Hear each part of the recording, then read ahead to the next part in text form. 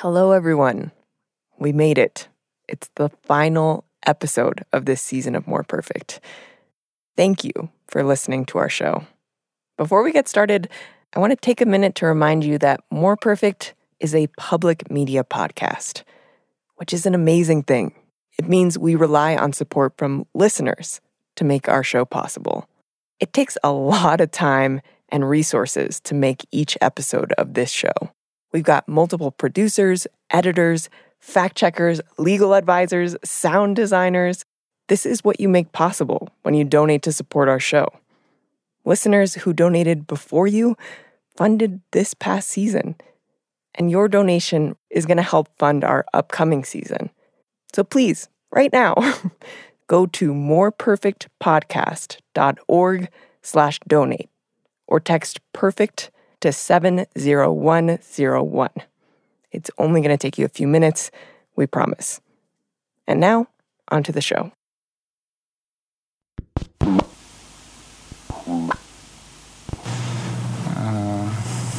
I'm Julia Longoria. This is More Perfect. No.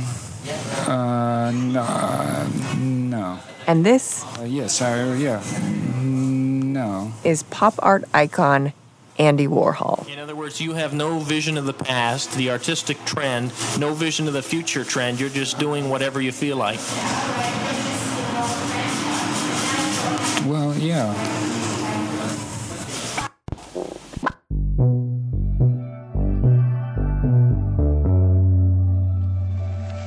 We'll hear argument first this morning in case number 21-869, Andy Warhol Foundation versus Goldsmith. The ghost of Andy Warhol visited the Supreme Court this term. While most of the other cases were filled with heated conversations in legalese, here, you make it sound simple, but maybe it's not so simple, at least in some the cases. justices found themselves debating the meaning of form. What is the meaning or the message of a work of art? And color. But I'm sure there's an art critics who will tell you there's a great difference between blue and yellow. And I think what a court would Because have to do... at the center of this case are two pieces of art. Well, I don't know. I never call my stuff art. See? It's just work. Okay, at the center of the case are two pieces of work. One looks like a photograph and one looks like a painting. Yeah. But it looks like someone painted that from the photograph. The photograph is a black and white portrait of a face that's familiar to a lot of people. The musician and cultural icon, Prince. And I'm a fan, so I recognize the image right away. It was taken by celebrity photographer Lynn Goldsmith in 1981. The other is the same image of Prince's face, but the whole thing is colored in orange. It's got an unmistakable Warhol look. Going into the case, a question at the center seemed to be, was Warhol's portrait transformative? Transformative? Define that. Did it transform Goldsmith's original photo into something so new and different that it was okay for the Warhol Foundation not to have paid her or gotten her permission to use the photo first? The image on the left is just a simple photograph, a nice photograph. The image on the right turns it into art. I don't know. No. You can clearly still see the original image, and it's pretty clear. I don't know. They're almost not from the same planet. That last voice is art critic Jerry Saltz from New York Magazine. I would argue the photograph was just a drawing, just a sketch, just an inspiration. I believe that these works of art that Warhol created totally 100% transform the original product. To Jerry, there's no question. The Warhol is transformative. I actually happen to disagree with you, I think, but I'm in my own opinion, I'm 100% right. You, in my opinion, are very, very conservative. and I am radical. I quickly learned this case is kind of fun to talk about because it shakes up traditional liberal and conservative divides. If you're starting to talk to people about it, it's really hard to predict who they're going to side with. Let's just say I'm the conservative one to make this easy, and you're ultra-radical. It is fun to be a radical, isn't it? Yeah, you're the radical, I'm the conservative, okay? Okay, cool. I hate the idea that Justice Alito and those other dweebs are discussing this because to me it's not a legal issue, it's a taste issue. The legal question was whether the Andy Warhol Foundation violated the photographer's copyright. And in the oral argument, you can hear the justices trying not to sound like art critics. How is a court to determine the message or meaning of works of art like a photograph or a painting? How does the court go about doing this?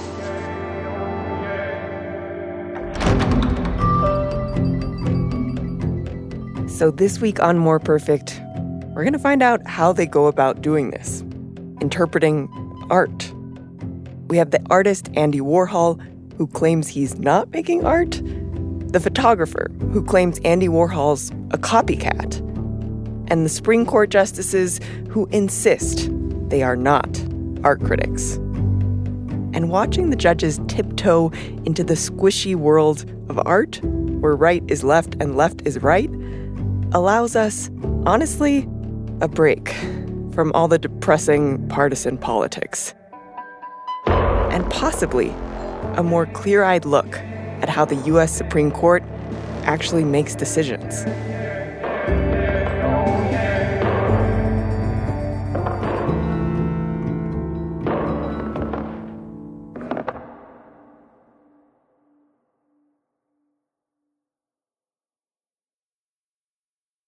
More Perfect is supported by NetSuite. Okay, quick math. The less your business spends on operations, on multiple systems, on delivering your product or service, the more margin you have and the more money you keep. Obvious.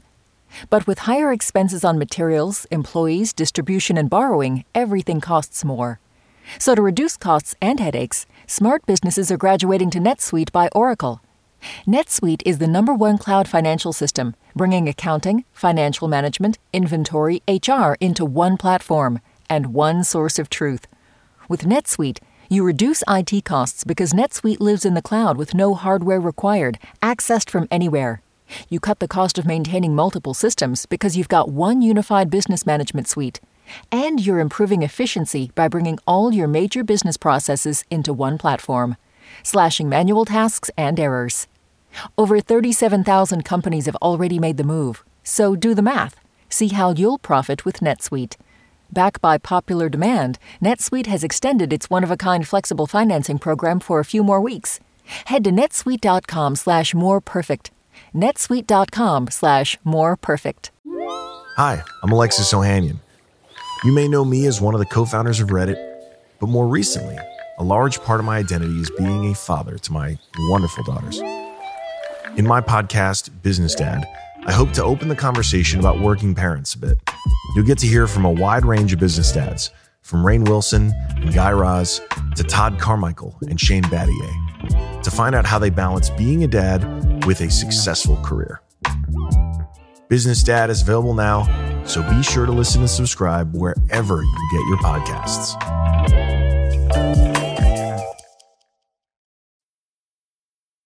I'm Julia Longoria. This is More Perfect. The docket this past term was filled with explosive and fraught issues. Affirmative action, voting rights, anti-discrimination laws. And then there was a case about Andy Warhol.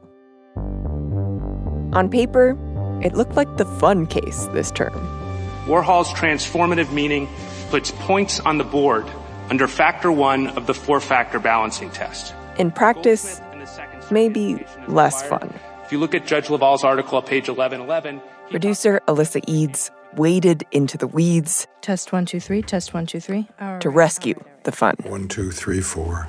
This seems to be recording. You can trace the origin story of the Andy Warhol case back to this man. My name is Pierre Laval. I'm a judge of the United States Court of Appeals for the Second Circuit. When Judge LaValle was in law school at a certain school in Boston, At the Harvard Law School, everybody told me that copyright is the most fun course in the school. I should definitely take it in my third year. And I thought to myself, that would be immature of me. I should choose a course that will be useful to me in the future. And then it turned out that not too far into the future, I became a federal judge with responsibility to decide copyright law, and I didn't know anything about copyright law. Judge LaValle should have taken the fun class. So wait, why is copyright fun for law students? Right. So copyright is this area of the law where there's a lot of creativity, kind of, because the Constitution doesn't say a whole lot about it. I just want to, for a second, just bear with me. I want to pull out, metaphorically, my pocket Constitution, but really just going to look it up. Article 1, copyright. So here it is. Congress can promote the progress of science and useful arts by securing for limited times to authors and inventors the exclusive right to their respective writings and discoveries. Sounds like a blast. Yeah, so it's a lot of words. Basically, the Constitution wants to advance arts and sciences, right? For the whole of society. And the way that it gets there is by saying, we're going to protect creators from copycats. But that protection is also limited. And over the next 200 years, judges decide it's okay to copy sometimes. There are times when stuff might be fair to use. Fair use is entirely created by judges. I mean, eventually it was adopted into the law. But in the 80s, when LaValle is getting his first copyright cases, judges had been largely improvising their answer to what is fair to use on an opinion-by-opinion basis. None of those judicial opinions ever undertook to tell you how do you discern whether a use is fair use or not. Yeah, how are you supposed to tell? Seems like... Yeah. I don't know. So judges were essentially deciding from the gut, and that's not a good thing for the law. LaValle says usually judges have a way of avoiding making decisions from the gut. When a case comes before a judge, the judge must decide for one side or the other. And in order to do that in a manner that tells the world this is being done according to law rather than just according to how I feel at this particular moment, the judge has got to explain the decision in terms of generally applicable standards. Generally applicable standards. In other words, the judges want to be able to say, we're not making this stuff up. We got rules. This is an inescapable part of the judge's job. He says standards are the building blocks of judging. I mean, it's like an engineer thinking about what materials are going to be adequate to hold up a bridge when trains and cars and trucks and so on are crossing the bridge. A legal standard sturdy enough to apply to all different kinds of situations. Movies, books, music, podcasts that use stuff from other places. LaValle thinks that, like engineers, judges can stress test a standard to make it objective. If you don't do that, if you just say, well, this seems right to me, you have not fulfilled your function, and there's an increased likelihood that the bridge will collapse under bad conditions. And in cases involving fair use, LaValle says there was no general standard. So he decided to build the bridge himself. I undertook to at least make steps in the direction of outlining what standards should be for determining whether something is or isn't a fair use. He came up with an idea for a new standard. Transformative use. When might it be okay to copy someone else's work? When the copy transforms the original.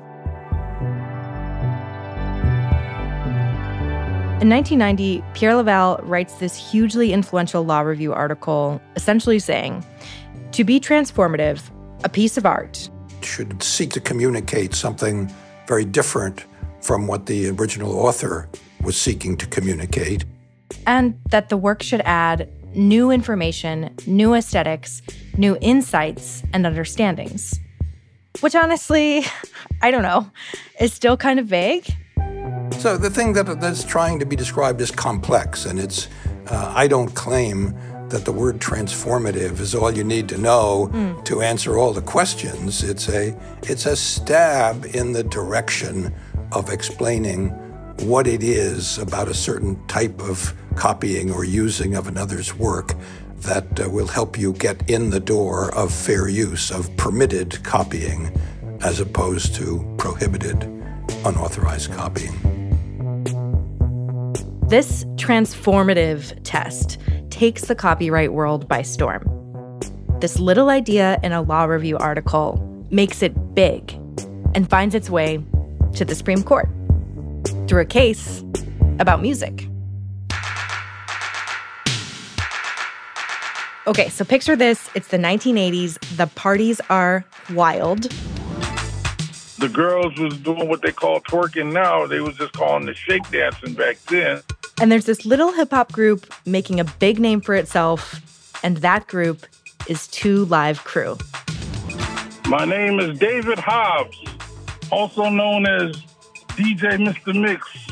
If there's no me, there's no 2 Live Crew. That's my intro. Mr. Mix grew up just outside LA. He was always musical. Yeah, when I was a kid, there was a guy that played the saxophone called Junior Walker. He was really dynamic, and I would see him on TV.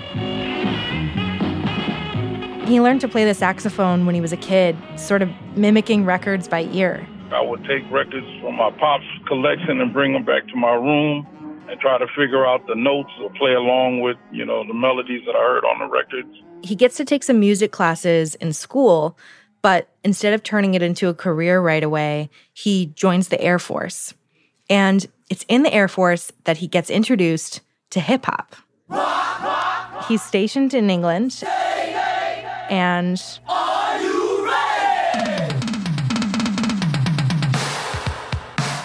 The breakdancing group Rocksteady Crew came to England to do a exhibition, and I went to one of them. And they had a DJ with them. And this is the first time Mr. Mix sees somebody DJ. And he's just like hooked. When I actually seen him do it, and I seen one hand was on the record going back and forth in a scratcher motion in the same way like you would scratch your arm. Yeah. Okay, so now I get to understanding why they call it scratching. So he leaves England, the Air Force stations him back in California. I went and got me 2 makeshift turntables and a makeshift mixer and started practicing in the barracks, honing my skills. Just like when he was a kid with the saxophone, listening to his dad's records, imitating the stuff that he was hearing, he's now taking something and making it into his own thing. I'll put it to you this way. The way that hip-hop originated, you took a record that people already recognized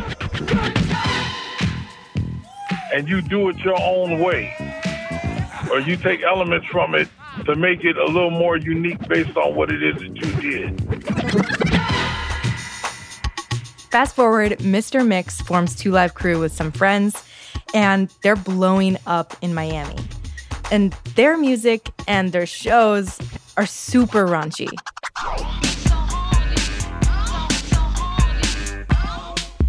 They had this album called As Nasty As They Wanna Be, which was banned by a federal judge for being obscene. But their thing was like being outrageous. Like, how far could you push it?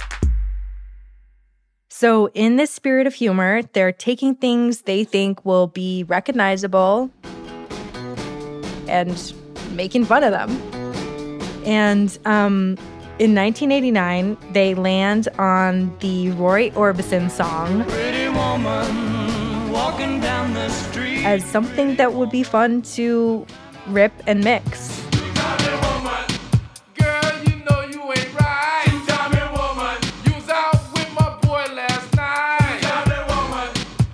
Childish humor. That's what we were doing. But it was childish humor in a way where it could be a lot of money was made. But I guess their beef is that we didn't get permission from them to do it. Pretty woman. And to no one's surprise, they get sued. And they end up in the Supreme Court. We'll hear argument first this morning on number 1292. And the question is, can Two Live Crew's version of Pretty Woman be considered fair use as a parody? That is the purpose of parody, to borrow from the original and then to imitate and ridicule the original, which is what happened in this case. The thought process is taking the groove of the record and saying some funny stuff based off of what the original actually is.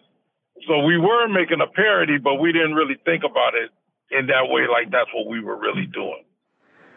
We now reverse and remand. Parody, like other comment and criticism, may claim to be fair use. And the Court of Appeals... So Justice David Souter writes the opinion, and all 9 justices sign on to it. He says, this parody is a clear example of fair use. And he declares a new standard. To make these kinds of decisions, judges are supposed to gauge whether and to what extent a new work is transformative. And he puts a citation after that. Laval. Well, I was pretty thrilled. Why? Well, because they took my article and used it kind of as a blueprint. This was a victory for Two Live Crew and for Pierre Laval, who became a giant in the fun area of the law, much to his surprise. And weirdly, it seems to me like Justice Souter is taking Laval and sort of remixing him in a way. Totally. That is part of what judges do. They're adding on to each other's work. They're seeing what's come before. They're taking things other people have said and putting it in new context, writing new stuff. And now similar cases that come after it are decided using Laval's transformative use standard. It becomes the beating heart of fair use law.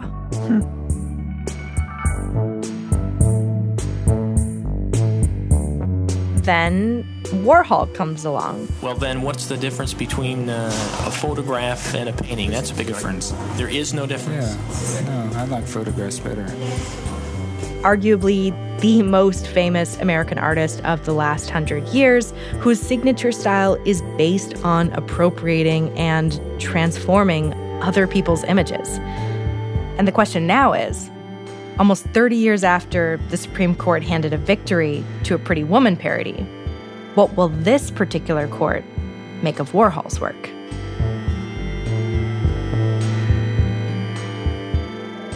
That's after the break.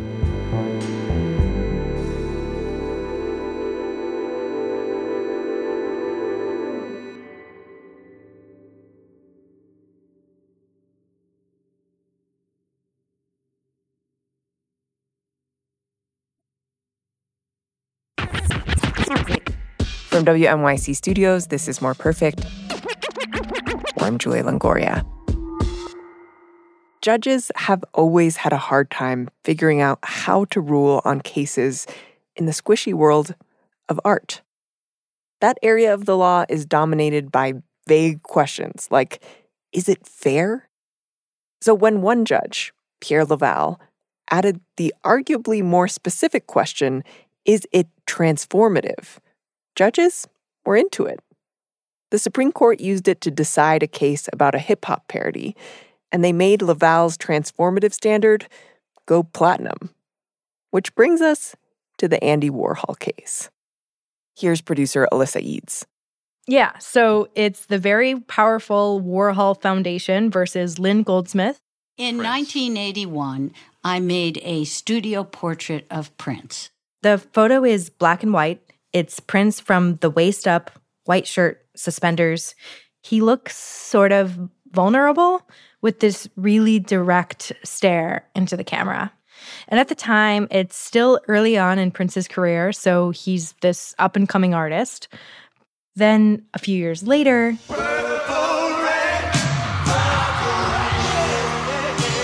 Prince is an icon at the top of the charts. Vanity Fair wants to feature him in the magazine, and they hire Andy Warhol to do a portrait of Prince. Now I do some, portraits of people. And Warhol takes Goldsmith's vulnerable black and white photograph, and he makes Prince's gaze look stronger, almost unshakable. And he makes Prince purple, he disembodies his head, changes a few things here and there, and Vanity Fair runs it. They credit Goldsmith for the use of the photo, and they pay her $400. So far, everything's fine, right? Everyone's been paid, everything's fine. Yeah, everything's fine.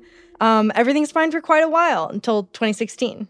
There is breaking news from Minnesota. The singer, songwriter, and musician known as Prince has died. There's all these outpourings of remembrances. A great musician, a great producer, great songwriter. Possibly the most talented, charismatic, entertaining, influential, and... Lynn Goldsmith is seeing all this coverage, just like anybody else, and she comes across the cover of a magazine about Prince. And I look at it and I think, that's really familiar looking. And I looked in my files because I never forget someone's eyes. It's another Warhol silkscreen. This one is orange, but she can tell it's still her photograph of Prince. So she sees this and starts to say, what is that? I never saw that before. By this point, Andy Warhol had passed away.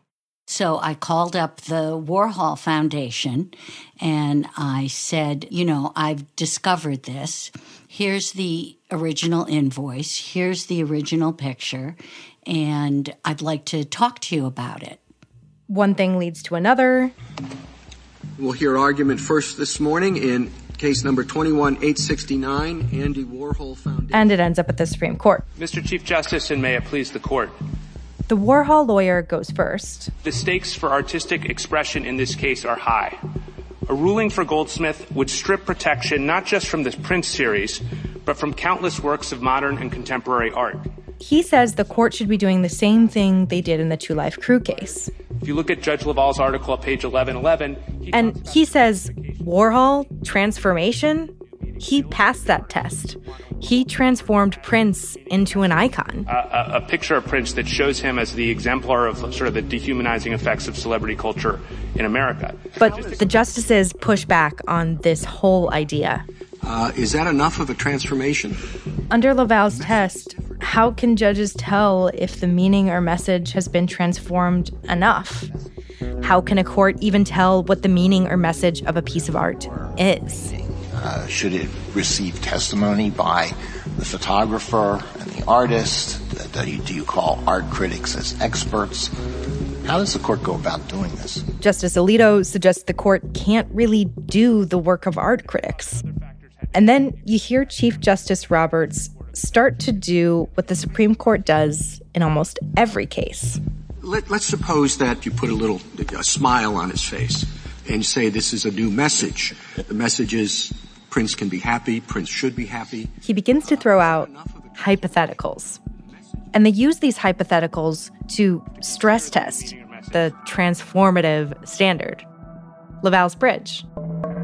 Supposing that we subject this bridge to predictable serious stresses of tornado force winds, trains loaded with heavy cargo, collision happening on the bridge, and use our mathematical tests and whatever else they are to see whether is it going to hold up under those circumstances. If you didn't know this is what the justices do... let's say somebody uses a different color. It might sound like they're just going off the rails. Here's Clarence Thomas. Let's say that I'm both a Prince fan, which I was in the 80s, and... no longer? Well... so... only on Thursday nights. But let's say that I'm also a Syracuse fan. And he's like, what if I make a giant orange Prince head poster for a Syracuse game? And I'm waving it during the game with a big Prince face on it. Go Orange. Go Orange. Is that transformative? If a work is derivative. Then Amy Coney Barrett brings up Lord of the Rings. Lord of the Rings, book to movie. I don't think that Lord of the Rings has a fundamentally different meaning or message, but I would have to probably... Seems like she's a fan. But I would probably have to learn more and read the books and see the movies to give you a definitive judgment on that. And I recognize reasonable people could probably disagree on that. It goes on like that for a while, until... Thank you, counsel. Thank you. Ms. Blatt. Thank you, Mr. Chief Justice, and may it please the court. Goldsmith's lawyer gets up to speak. If petitioner's test prevails, copyrights will be at the mercy of copycats. And she argues the whole new meaning and message part of the transformative test is kind of bullshit. Anyone could turn Darth Vader into a hero or spin off All in the Family into the Jeffersons without paying the creators a dime. She's like, if anyone can take something and make a tiny little change and call it theirs, then basically there's no copyright protection for anything.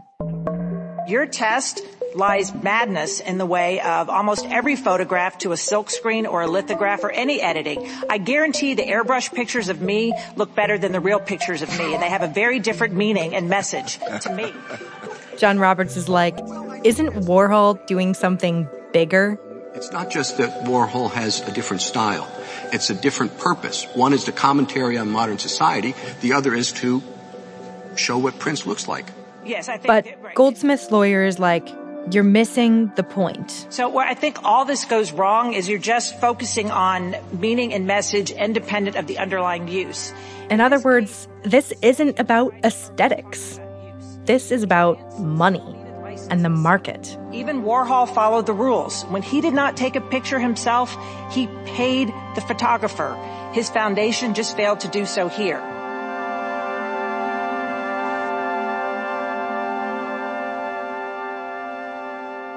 If you could just summarize briefly, because this was a big case, a David versus Goliath case. Yeah. This is a huge, huge copyright case that will have. After the decision came out, Lynn Goldsmith went on the radio to talk about it. Yes, the reason I risked everything I have was I wanted to make sure, as best I could, that the copyright law would be one to protect all artists. The court rules 7-2 in Goldsmith's favor. But what's funny about it is they did it in kind of a very Warhol way. Well, I don't know. I never call my stuff art. See, it's just work. Warhol's whole artistic project is arguably a commentary on American consumerism. The way everything is a commodity. Campbell's soup cans, Marilyn Monroe, Prince, even Warhol's own art. And the irony is, the justices kind of agree with him here. They treat his work like a commodity and reason that the Goldsmith photograph and the Warhol silkscreen are both licensed to magazines to go with articles about Prince. So they're serving the same purpose in the same market.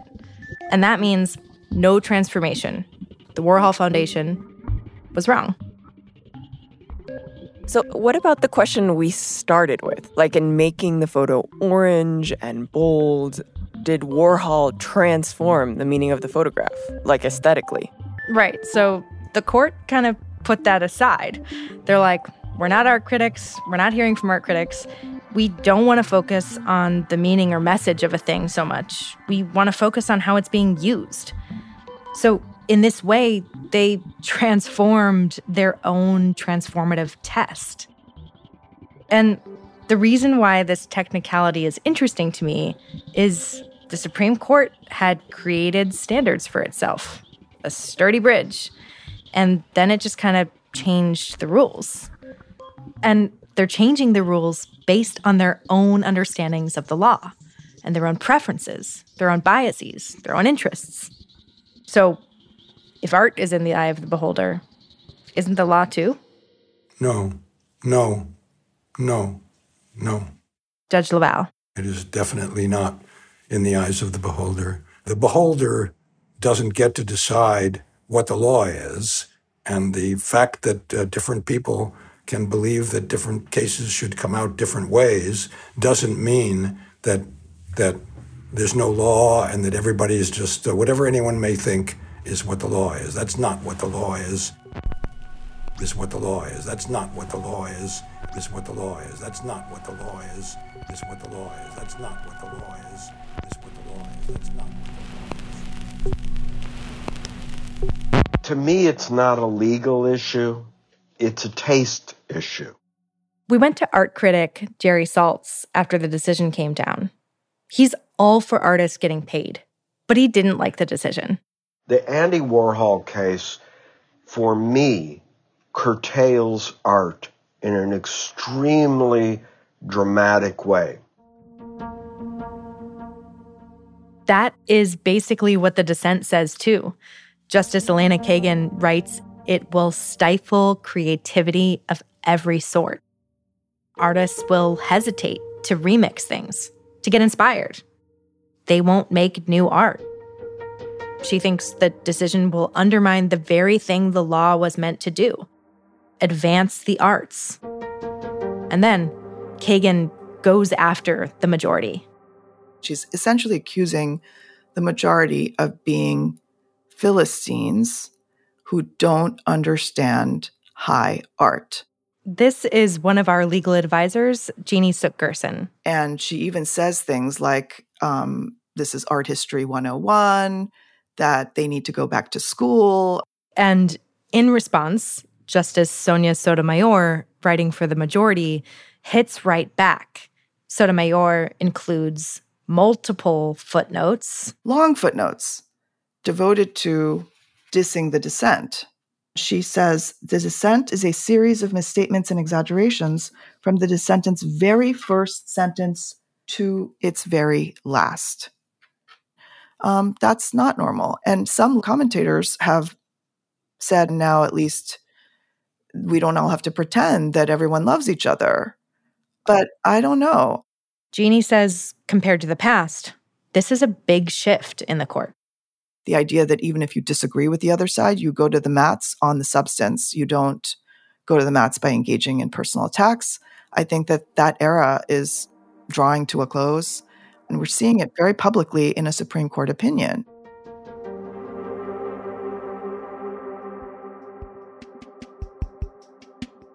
In the Warhol case, the passionate, personal disagreement that two Supreme Court justices are having out in the open is kind of wild. It kind of reminds you of two people disagreeing over whether a movie is any good, or loving the song of the summer that someone else can't stand. Even though the judges say the law is nothing like art, think about the way art criticism often sounds. The late capitalist, post-structuralist, post-Marxian dialectic of the haptic... They both have their jargon. Factor 3, which has to do with the amount and substantiality of the portion used. Can you tell me, what do you think makes a good art critic? Somebody that's willing to stay completely open. You don't decide beforehand what you're going to like. You don't say things like, I don't like painting. Because, of course, you're going to see a painting eventually that you are probably going to like. They're both supposed to stay open, unbiased. So the best art criticism is democratic. It's a conversation. The best is everybody talking. Everybody putting in, everybody voting, everybody trying to convince the other, and allowing as many stories as possible. What do justices do when they try and interpret the law?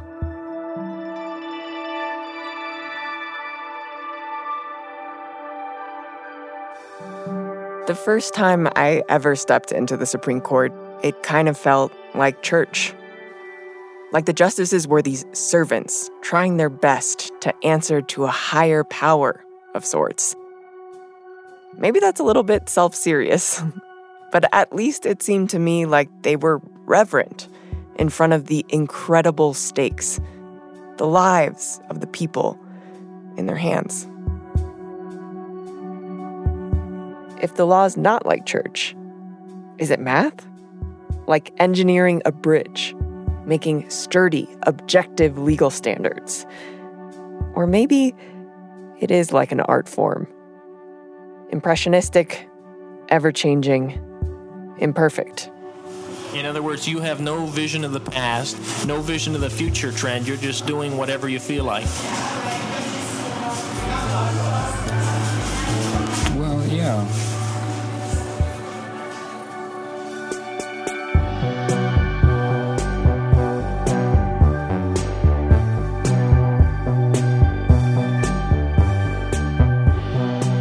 And that's it for this season of More Perfect. We're coming back with new episodes later this year, so if you have questions about the Supreme Court, about the law in general, we want to hear from you. Go to moreperfectpodcast.org and send us a voice memo. More Perfect is a production of WNYC Studios. This episode was produced by Whitney Jones and Alyssa Eads, with help from Gabrielle Burbet. It was edited by Julia Longoria and me, Jenny Lawton. Fact check by Naomi Sharp. Special thanks to Sam Moyne, Jeff Guo, Andy Lancet, Amy Adler, Allison Orr-Larson, David Posen, Jane Ginsburg, and Hank Willis-Thomas. The More Perfect team also includes Emily Botine, Emily Seiner, Salmana Hakan, and Emily Madre. The show is sound designed by David Herman and mixed by Joe Plord. Our theme is by Alex Overington, and the episode art is by Candace Evers. If you want more stories about the Supreme Court, we've got loads. Subscribe to More Perfect and scroll back for more than 24 episodes. Supreme Court audio is from Oye, a free law project by Justia and the Legal Information Institute of Cornell Law School. Support for More Perfect is provided by the Smart Family Fund and by listeners like you.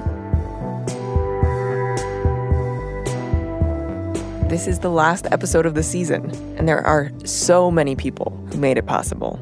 Thank you from the bottom of our hearts to Miriam Barnard, Mike Berry, Aaron Cohen, Jason Isaac, John Passmore, Theodora Kuslin, Kim Nowacki, Andrea Latimer, Robin Billenkoff, Rex Doan, Jacqueline Sankata, Jennifer Houlihan-Roussel, Dahlia Dagger, Michelle Hsu, Ivan Zimmerman, Lauren Cooperman, Kareem Lawrence, Rachel Lieberman, Maya Passini-Schnau, Vanessa Cervini, Tara Sonin, Dan Fischette, Caitlin Quigley, Ann O'Malley, Liz Weber, Melissa Frank, Kenya Young, and Andrew Golis.